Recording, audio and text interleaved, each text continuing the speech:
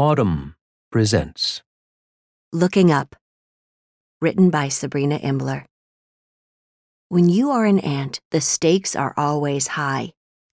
There are those who would eat you, birds, snakes, bigger bugs, and those who could trample you and your environment in a single sneakered step. These enormous beings may not mean you any harm, but it is impact, not intention, that matters most.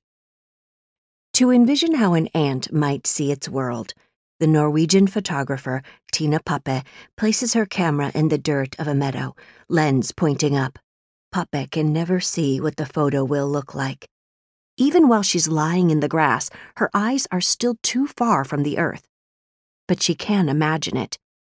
Green-stemmed flowers erupting toward the clouds, a weed whirling like a spiral staircase, blades of grass bending like the gateway arch. Sometimes there are even unexpected visitors that escape Pape's notice until she returns to Oslo and discovers, in the corner of the image, an orb-like snail nestled in a leaf. Pape took these photos for 3 summers, driving around Norway in search of open fields with no trees overhead to block the view. Sometimes, while she rooted around in the weeds to place her camera, the meadow resisted. Thorns scratched her arm, and insects bit her fingers. But it was worthwhile, Pape told me. It was like moving into another universe, she said.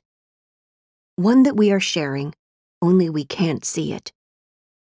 If an ant sees a field this way, so lofty and pinnacled, how might it perceive a forest?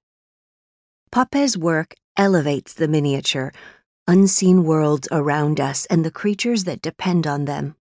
Her images ask us, on a planet we have degraded, to reconsider trampling the flowers. If you enjoyed this production, find the best long-form articles read aloud in the Autumn app, available now for iPhone and Android.